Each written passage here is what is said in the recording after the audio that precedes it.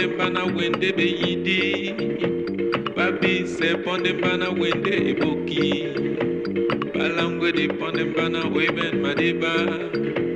Balangwe di ponde bana okwe di jalala. Bisao. Balangwe di ponde bana wende be yidi.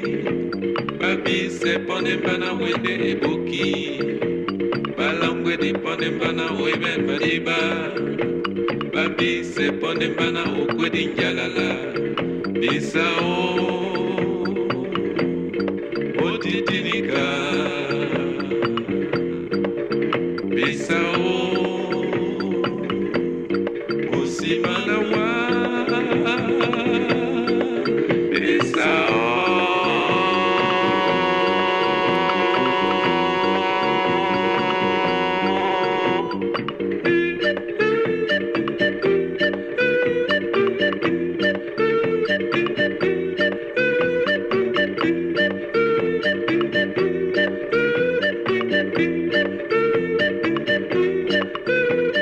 Abi se ponde bana wende muititi. Balangwe dinde bana wende na misodi. Babi se ponde bana wende na bongo. Babi se ponde bana unalande songo. Bisao. Babi se ponde bana wende muititi. Balangwe dinde bana wende na misodi. Babi se ponde bana wende na bongo. Babi se ponde bana unalande songo. Bisao. Otitinika. Bisao.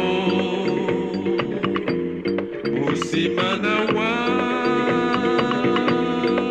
Bisao.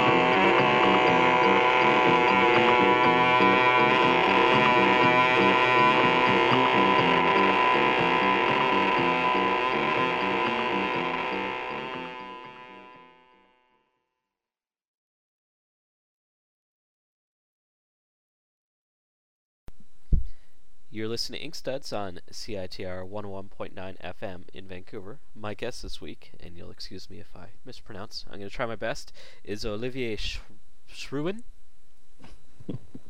Yeah. Did I get it? Sounds... No, it's totally wrong. But I'm sorry. And you just told me 2 seconds ago how to get it right. Yeah, I know. It's a bastard. Yeah. Why don't you tell the listeners how I should have pronounced it? If I say my name, I say Olivier Schrouwen. There we go. But I guess to Americanize it would sound like Olivier Schrouwen. I don't know. That's Olivier's latest book is The Man Who Grew His Beard from Fantagraphics. I think that came out, was that last year or earlier this year? I think it was in... It must have been last year, yeah. In the summer last year. 2011. Yeah. As well, you have a comic you've been doing about your grandfather, Arsene, and I totally Schrouwen. That. Schrouwen. I'm sorry. Sorry. Which I think there are some comic stores in North America that have been carrying it. I know. I made very few of them, but you can find them in a couple of stores. I think Bergen Street in Brooklyn has it. It's called I don't know, the Desert Store, or no, Desert Island. Yeah, Desert Island. Yeah. And there's one in Portland, but I forget the name right now. But probably Floating World. Yeah. That's the only two places. But, as well, you have Greys, which I'm presuming is coming out in English next year. No, it's just this is a mini comic, but okay. The guy from Desert Island has printed a version of it, so okay. it will come out very soon, I guess. I don't know when exactly, but very soon.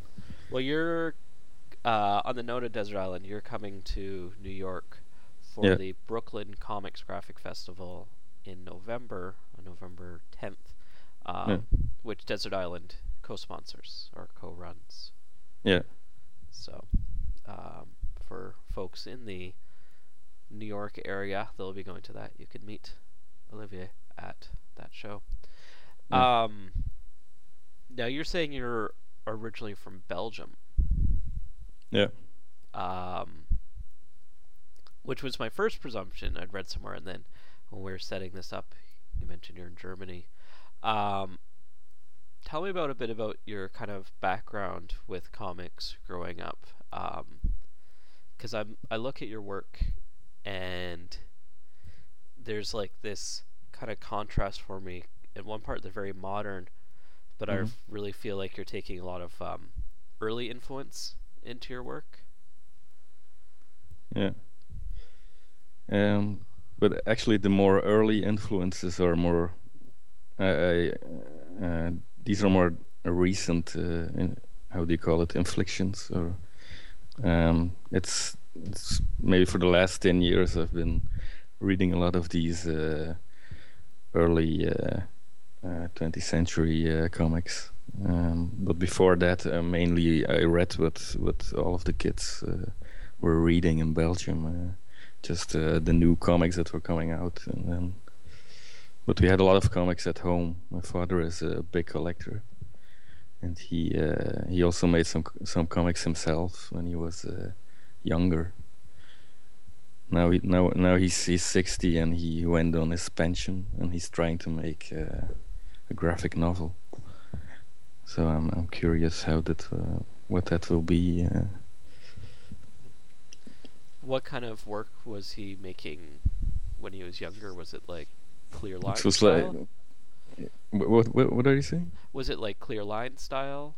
Or? It was a bit like he liked clear line a lot, so it was a bit Hergé meets maybe early Crump, something like that, but maybe a little less virtuosic. So comics were an important thing for you growing up. Yeah, it was the main entertainment, because I didn't watch much, or my parents didn't allow me to watch too much of television, so that was the main thing in the house. It changed later, maybe when I was 15, I started looking at movies and be interested in music, but before that it was only comics that I was interested in. So. Now, did you know that your father had drawn comics the whole time, or was this something you kind of? No, there was some pages or some drawings of his that were in the house somewhere, and there were some old love letters he had written. He used to make love letters with a lot of drawings in them. They looked very, very nice, but a lot of them have been. My mother's mother has destroyed a lot of it, but the ones that survived look very nice.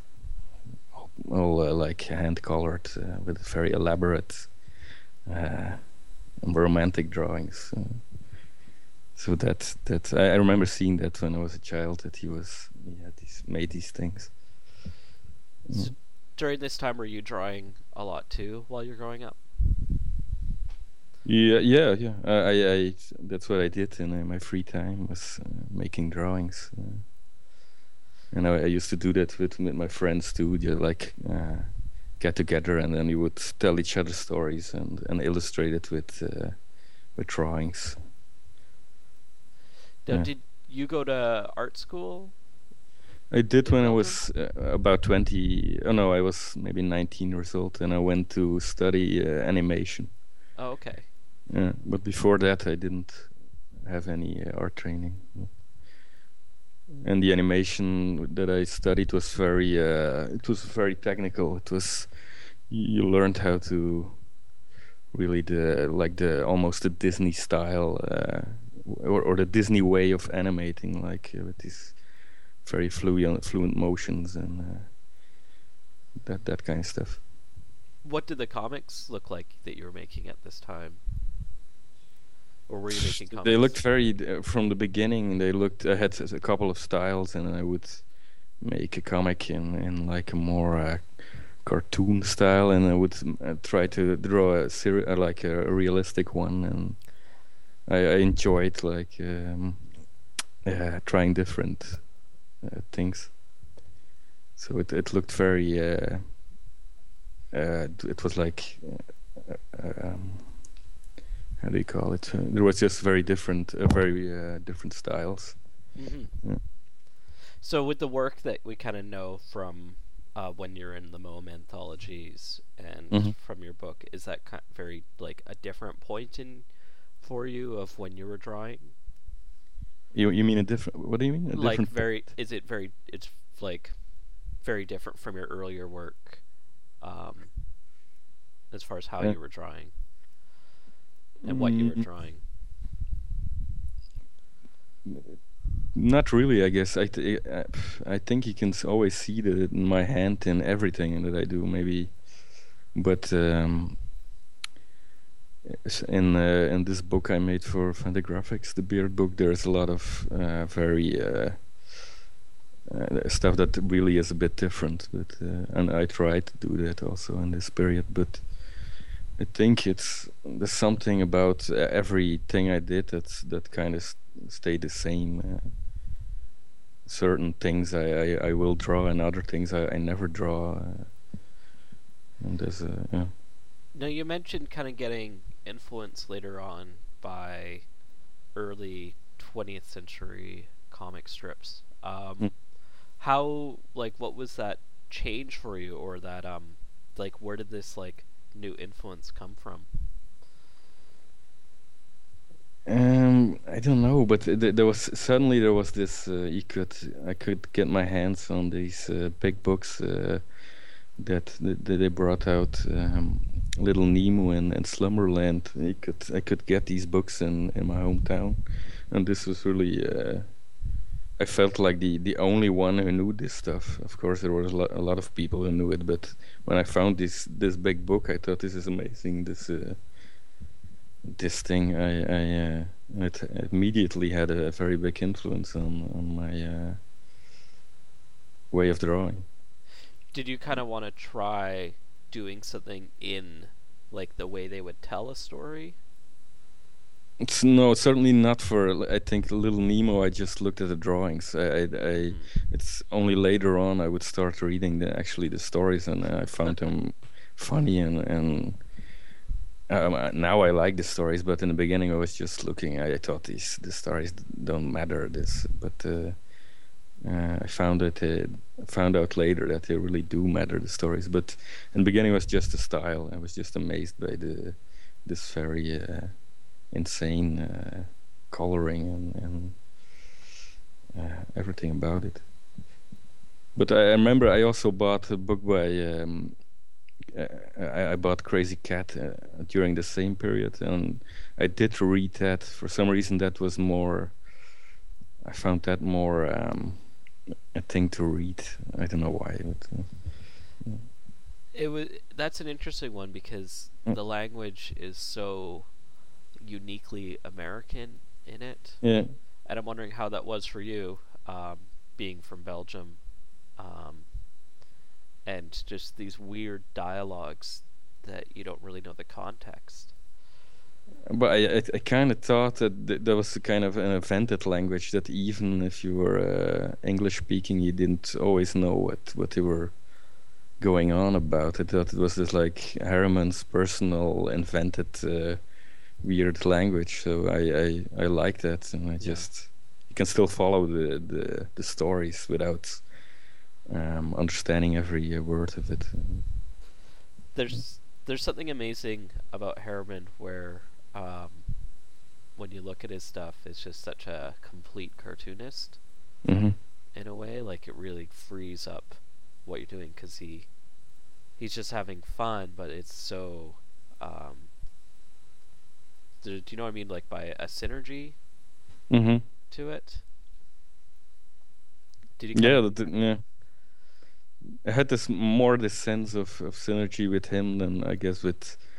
I mean, it was a bit similar like what I had with Chris Ware, who also had this very complete thing that everything seemed to work together in these comics. There was not a single aspect of it that didn't just click together. So I found that very attractive, that to have such a complete,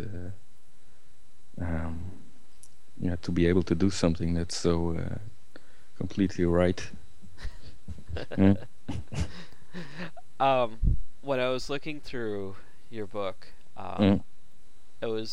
I found it really the short strips really Mm. striking in kind of none of them felt the same.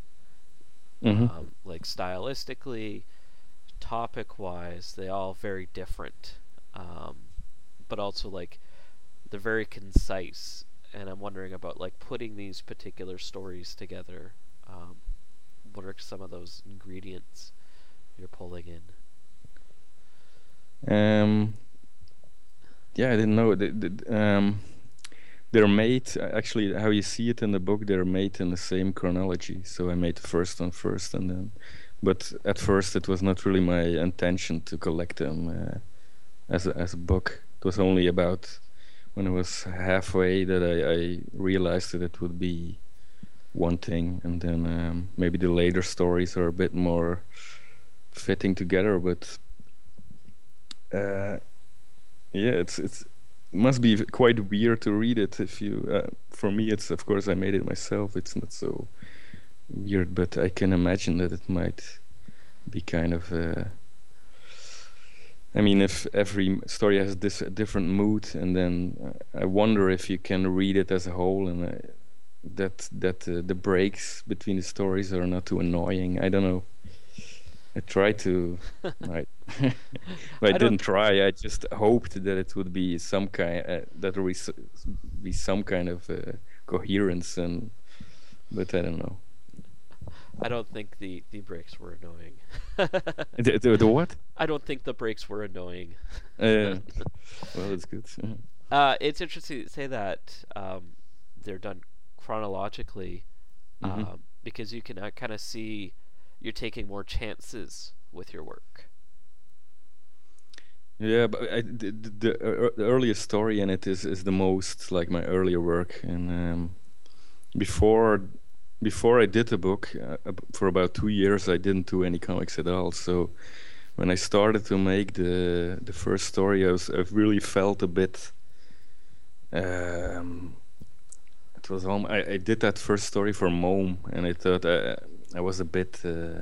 How do you call it? A bit apprehensive or something, or I didn't feel very relaxed about it. You can kind of tell when you see the story that it's very stiff and kind of, which also it has a certain charm that it's so bit like.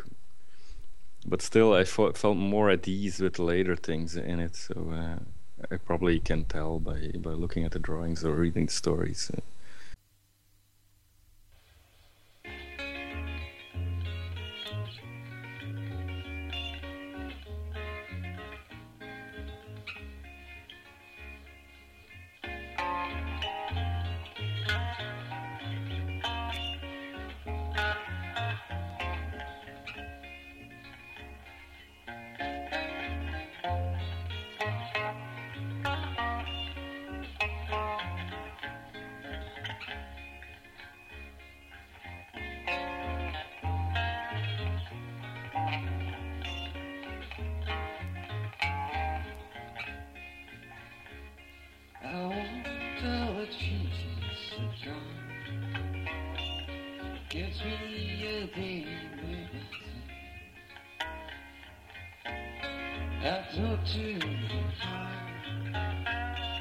the best way to go home.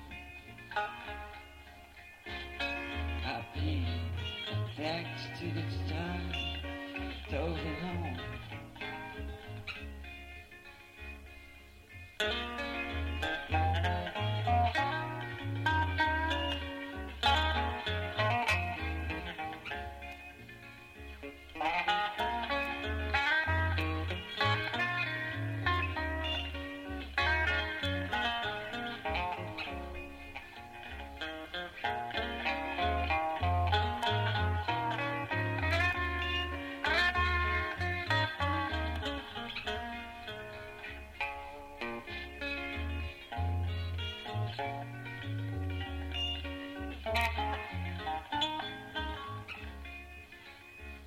But my energy,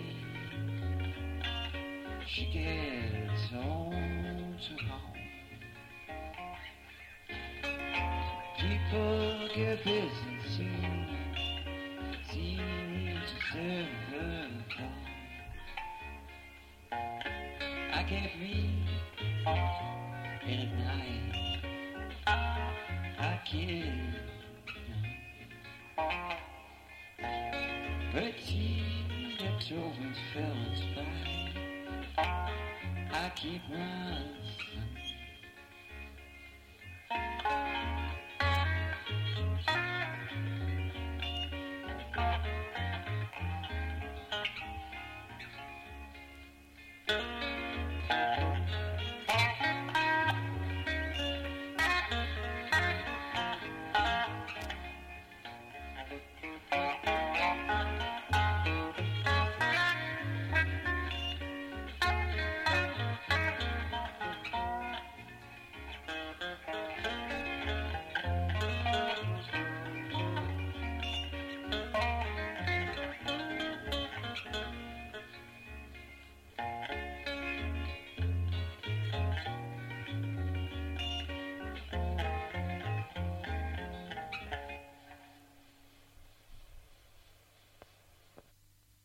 How did you get connected with Mo? I don't know how why they or how they found me. I just got an email from Eric Reynolds, who was the editor, and he asked me to do a story. So I said yes, and then gave him a story about 3 months later. And yeah. So all the work was specifically made for Mo? Yeah. Everything in the book was for a magazine or yeah. That first story you kind of you had, I guess you're saying like some kind of not apprehensions, but some challenges in putting together. Mm-hmm. I kind of like the stiffness to it. Mm-hmm. Like you can kind of feel like the characters, they're not comfortable, and I like how that comes together. Yeah, it feels a bit like they have to act, but they're a bit embarrassed or something about the fact that they have to do a play or something. Like, yeah, I don't know if this makes sense, but yeah, no, it's like they have these roles they have to play. Yeah, and they don't really have a choice. Yeah, that's I guess you can kind of see some kind of correlation with some of the surrealness of, say, early comic strips, where there were such like weird, ridiculous fantasy realities. Mm-hmm. I don't know. Yeah, but this particular first story, there's some very strange exaggerations there that some characters tend to like get very big or very round or whatever, or they transform as something ridiculous. Yeah. But part of it I got from some manga story I once read, so it's not, the influence is not alone from these early comic books. It comes from everywhere, but I guess my way of coloring and drawing makes it seem like it's all from the Yeah. same source that it's. Do you take I'm presuming you're using Photoshop for coloring. For most of the especially my early stuff is all Photoshop Would you trickery. would you steal colors from these comic strips Mm, to use for palettes, or Not really, but I have this. Um, w- I discovered this way of coloring that the effect is it looks very much in the same. It looks very convincingly like these old books, but it's more a coincidence that I ended up with these because I used to work in a more modern style, and then but use the same kind of coloring, and I said maybe, and then I so it's. Mm, a bit of a coincidence I ended up there. So mhm. do you give yourself like a really limited palette that you're allowed to use?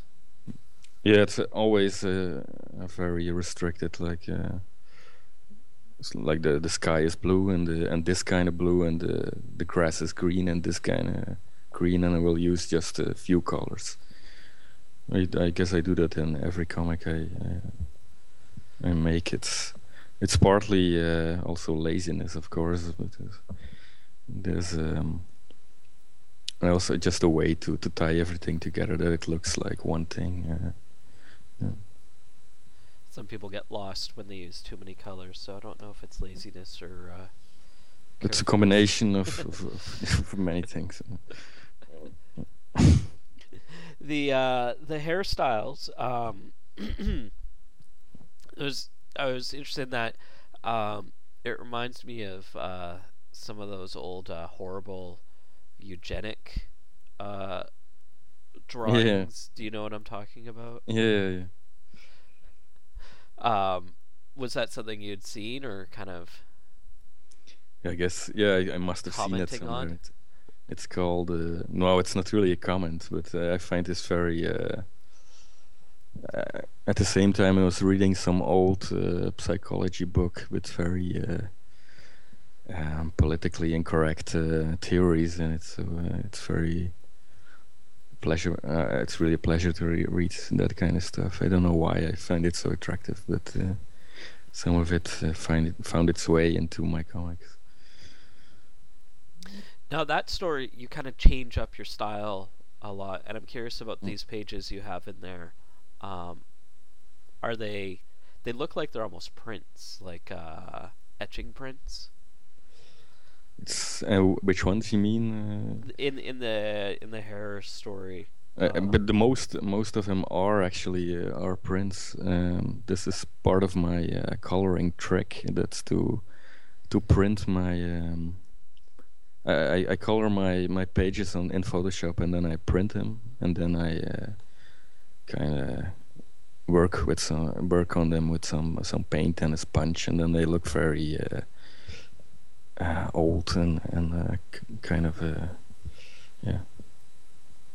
That's for like those beige washes. Yeah. But also the I wash off some of the original colors, so it looks a bit. Yeah, you know what I mean. Like the original from the printout. Yeah. So you'll have like inkjet. I have a very old inkjet actually. I had it for about 14 years, I guess, and it's quite expensive to use this thing because the inks are so it's not. I try not to use it for recent comics because it's just too expensive to. So, So do you have like say do you do like your pencils and inks, scan that in, and then color it and then print it out? sometimes I do that, yeah, but sometimes just plain Photoshop colors, and then I just print those and then work on it a little bit with a sponge, and then I get it's a very simple trick actually, but it has a nice effect. Do you ever use like to draw on the computer, like a tablet? uh, A tablet. I had one of these things, but I don't have the patience to learn how to work with it. So I just color with. I even draw with the mouse. So it's I'm most used to that thing. So, but nowadays I think I mostly I do the coloring just by hand, or I take another piece of paper and do it on another piece of paper and put them together in the computer. But I avoid too much computer coloring. Yeah. Yeah. One story, it looks like you almost just photocopied. You colored it and then photocopied it. Yeah, it might be that it The- looks like that. The outside inside, Yeah. like it looks like almost like a black and white Xerox. Yeah. But it's the same trick, but slightly different. But this story, one part of it is actually just painted by hand, like the elaborate drawings that you have. How do I call it? Like the forest or the... Yeah, no, you have one part is in grays and has a kind of a realistic drawing style. This is computer colors, but the other part with the more like they look a bit like medieval. Oh, Yeah. they kind of look like illuminated manuscripts. Yeah. This thing is I did that by hand, so there you can see the difference. Was that was kind of what you're going for? Was that kind of that feeling, those like biblical manuscript? Not really, but people always tell me it looked like that, but it was not the thing I was going for. It just had to be like a bit. It had to look like folk art, but so and I was looking for a way to make it look very like you see in a lot of folk art. It looks very. The composition is somehow very. Stilted almost. Yeah, but I mean they do it without too much hesitation. It looks like it's done how it without. If I draw, it always gets a bit. You see my my hesitations and my it doesn't have a natural balance, which I often see in for instance also child's drawings, or that it really looks like it's done without too much self-conscious troubles. It just bursts out on the paper, and it has a certain it's like nature. It looks right. So Yeah. I wanted to find a way to make my drawings look a bit balanced. So I made them very symmetrical. So then they look a bit, yeah, the more power to them. But that made them look a bit like these medieval illuminations or. Yeah. They kind of follow this kind of It's no problem, but it was not completely what I was looking for. you accidentally fell into that. Yeah, but it's okay. Turned out fine. How much does where you grew up kind of come in to the environment of where the comics are? Or like kind of where you live? Because I was thinking, I was reading this, and then I read the other work you said, the one about your grandfather, and it kind of reminded me of, I'm going to go way off track here, of this quote from these krautrock musicians talking about how their music was to do with like the rivers that were around them, and I kind of felt like with your comics, I felt like it was very much like the nature that you're around. Yeah. I don't know. Are you around much nature? Well, I'm not living in a commune in somewhere in the. I'm really living in a very, very gray. When I look out of my window, I only see bricks. So I guess it's. I don't know what that. I always think that my environment has some kind of influence, but not very direct. It's not when I go to the forest, I won't be drawing a forest scene the next day. It's just um, Well, not even necessarily. mm, I guess I'm trying to think of how to word this right. Like it's like the environment you're in. Like not necessarily specific. Here you mm, are, but mm. just like what you've kind of been exposed to and what you've been around in your life. Yeah, it has an influence, but it's very indirect. It's very it always finds some like for instance the fact that I was ended up in Berlin and I was reading about some. I found this book about a German. Actually, he's not from Germany. He's from Germany. He's from, but a guy called Adolf Wolfli, and I found this book about him in the library here, and uh, this had immediately had an influence on my comics. But um, for the most part, it always finds like some oblique way to into my comics. Well, tell me about this book. Which one? The Ah, one that, okay. yeah. Wolfley is a guy who he had a terrible childhood. He grew up somewhere in the, I guess, late 20th century.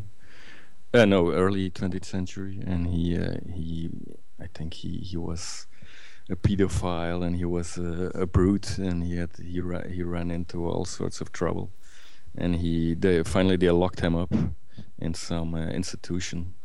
But when he was there, he started to make very elaborate drawings, and he would invent a sort of he would reinvent his own life and make it much more heroic and interesting. And he made a very big book about his own life and his great adventures. And he would make very elaborate, quite abstract drawings with it.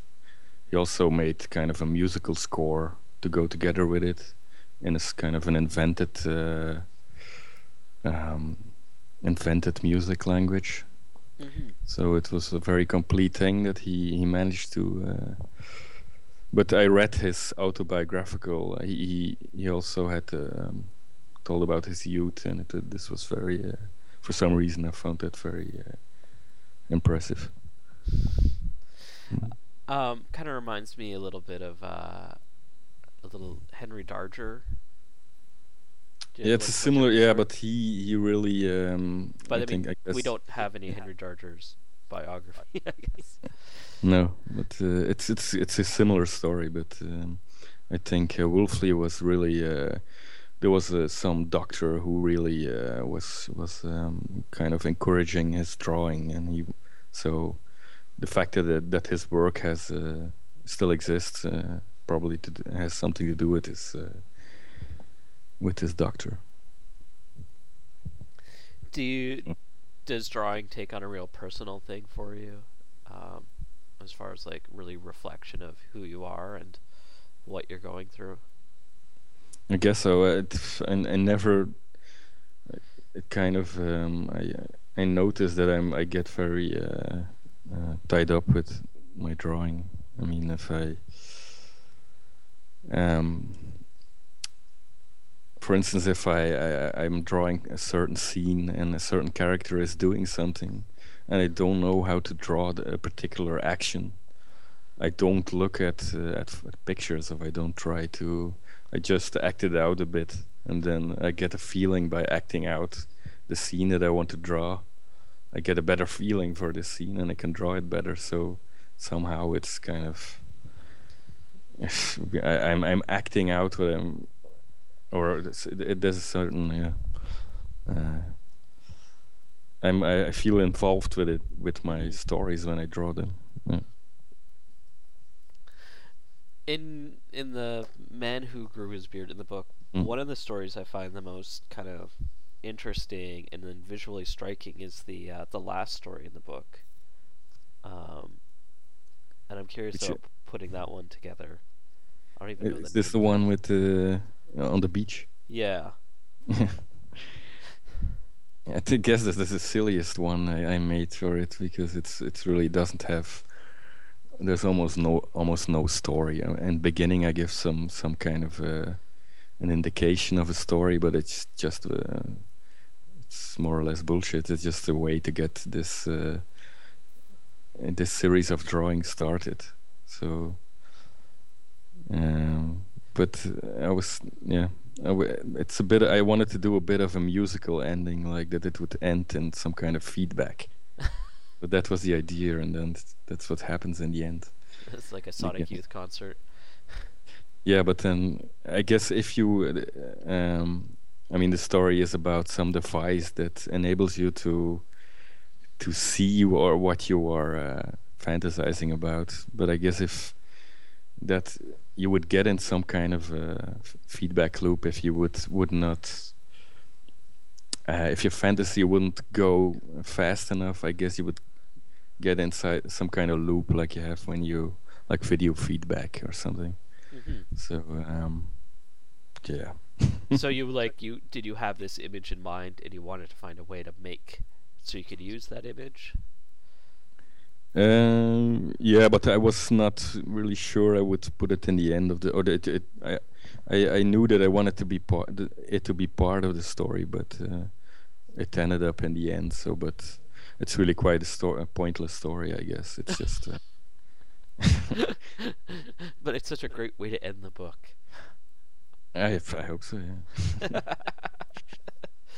But I had more elaborate idea, I guess, but it was too complicated to draw it. I wanted to go into like fractals or something and have some weird constellation of little images, but it got too difficult to draw, too much detail. So but okay, turned out fine, I guess. It seems like you want to draw these ideas, and it's figuring out how that idea could look. No, it always comes together. Like I have like sort of an idea that's kind of narrative, and also I see how I can do it. That it looks convincing.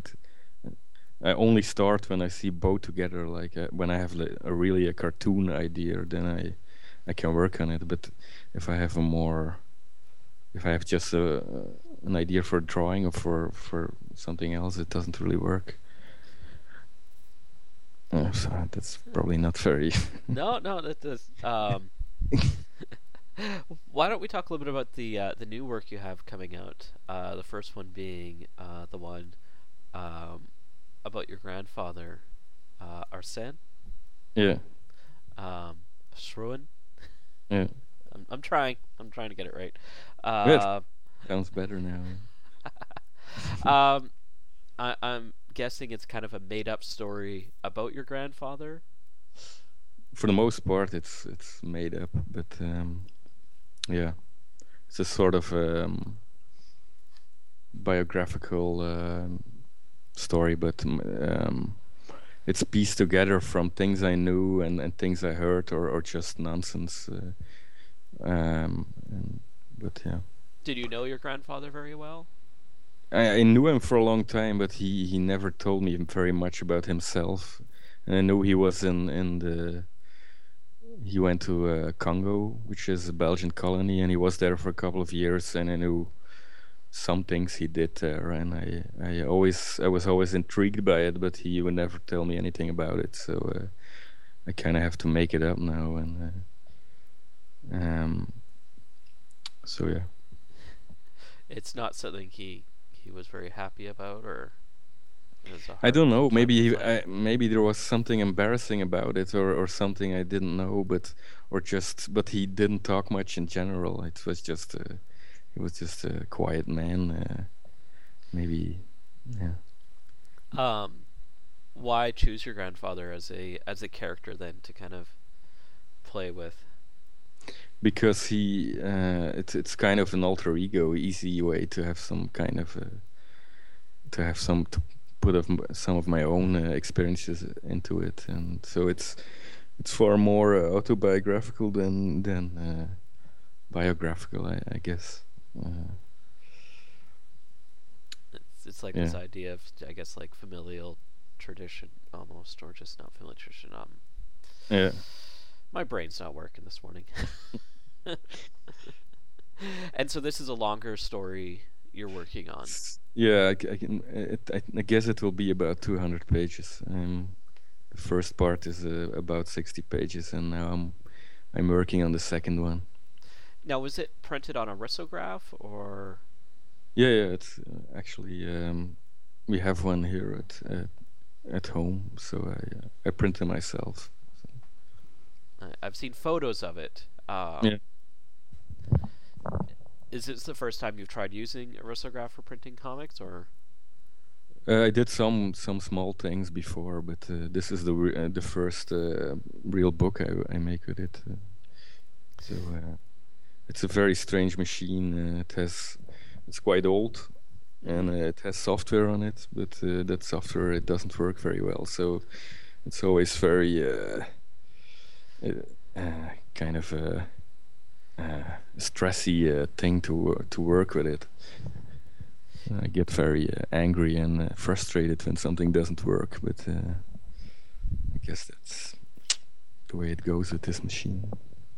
Tell me about the choice in color usage for it, because you use different colors. Yeah, there's only 2 colors because I only have 2 colors. It's a very easy choice. Do you want to do more colors with it, or? No, but it looks fine actually now, and now it's just blue and red. Yeah. And it kind of, and I don't know if this, but in Belgium you had these in the 40s they made these books that were in 2 colors, and then you would have 10 pages of red colored pages, and then 10 pages of blue colored pages, and that they made books like that for a while. So it kind of looks like that, but I use it in a more. It has some meaning when the color changes in my book. But yeah, There's something neat where you can kind of really use just one color as Mhm.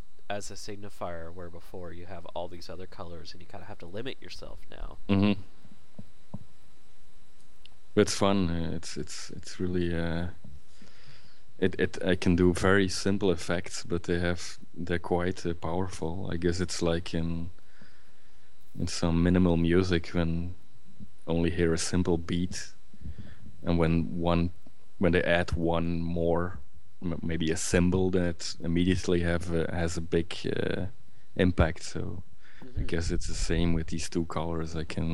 Whenever I change the colors, it's really a big difference. I can really put some accents there.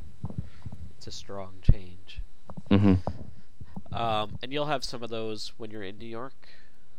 I'll print some new ones and bring them along as much as I can carry. I don't know how I will do it.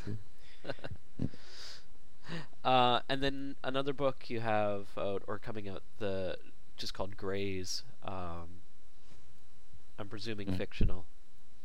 It's I have to disappoint you again.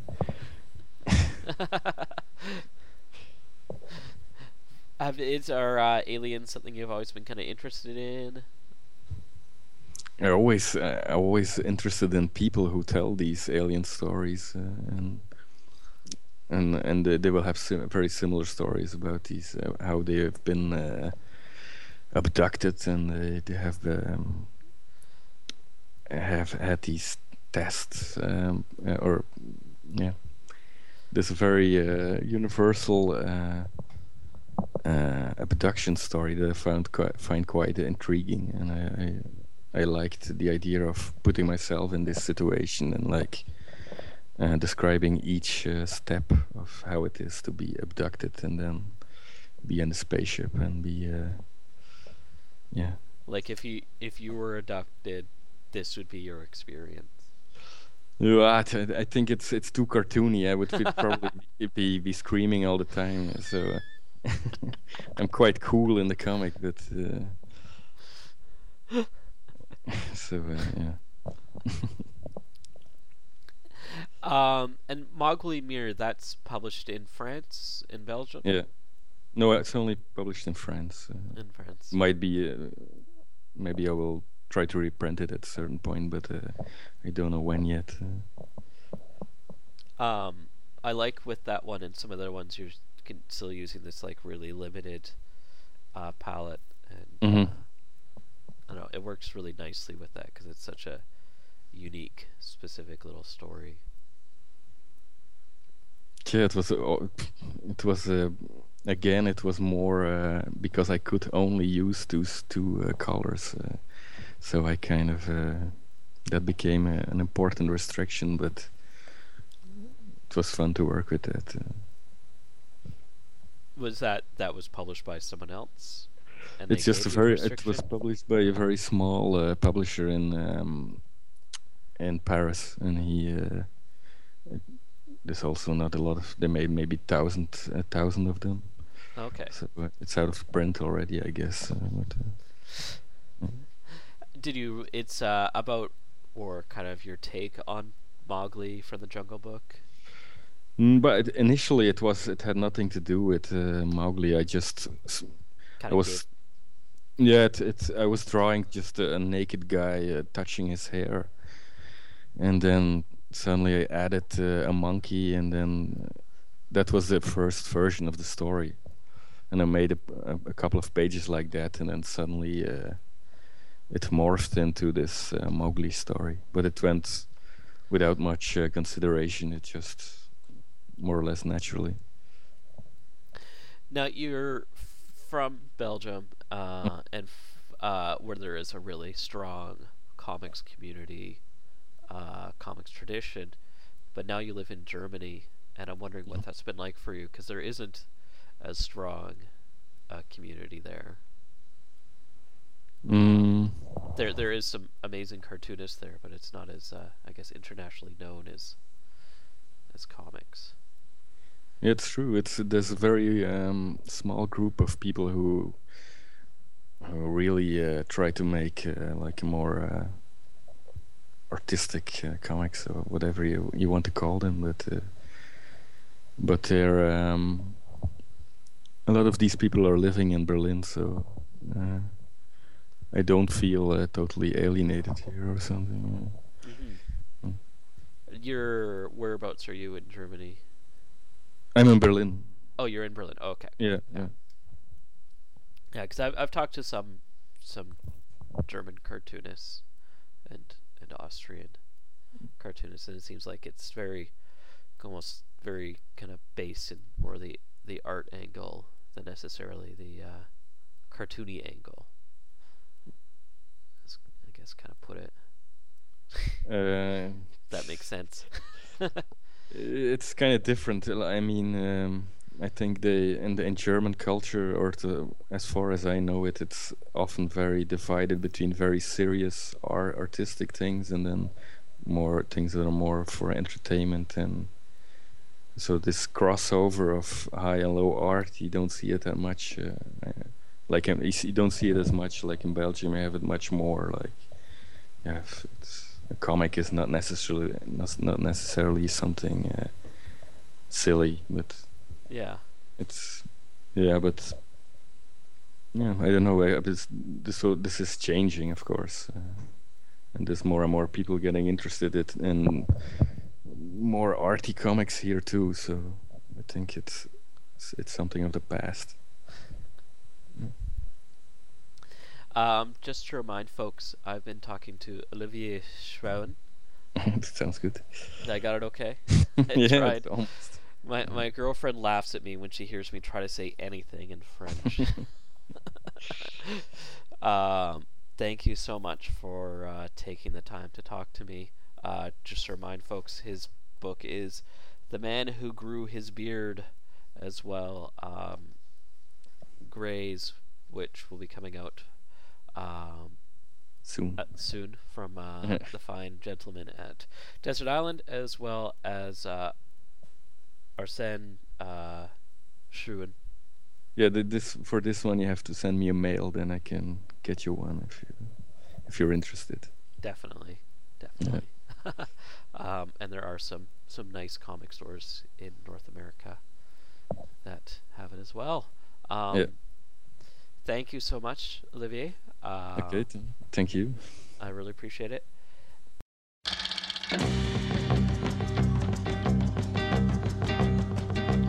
In my heart, if that is where one feels, I sure feel your head lying back, sending peals of laughter to ring the world like a bell. I ring to call you here to me. Telephone, telephone, please, in my blues when I'm alone. If it can be done, you know that I, for one, would be so very grateful.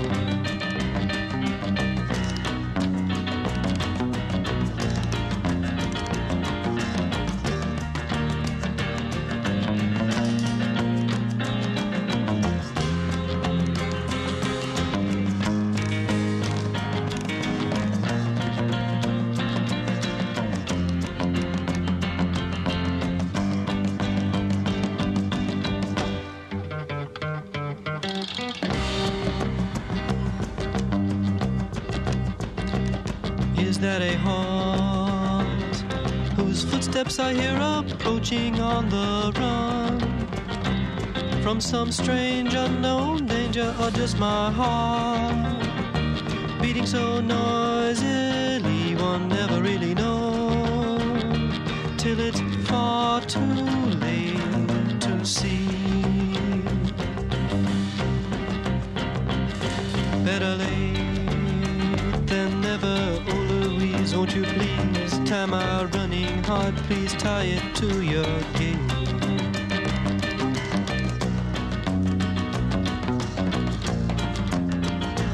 It's the sun we wait for in the morning, and the moon we long to see setting in the evening when night lies ahead.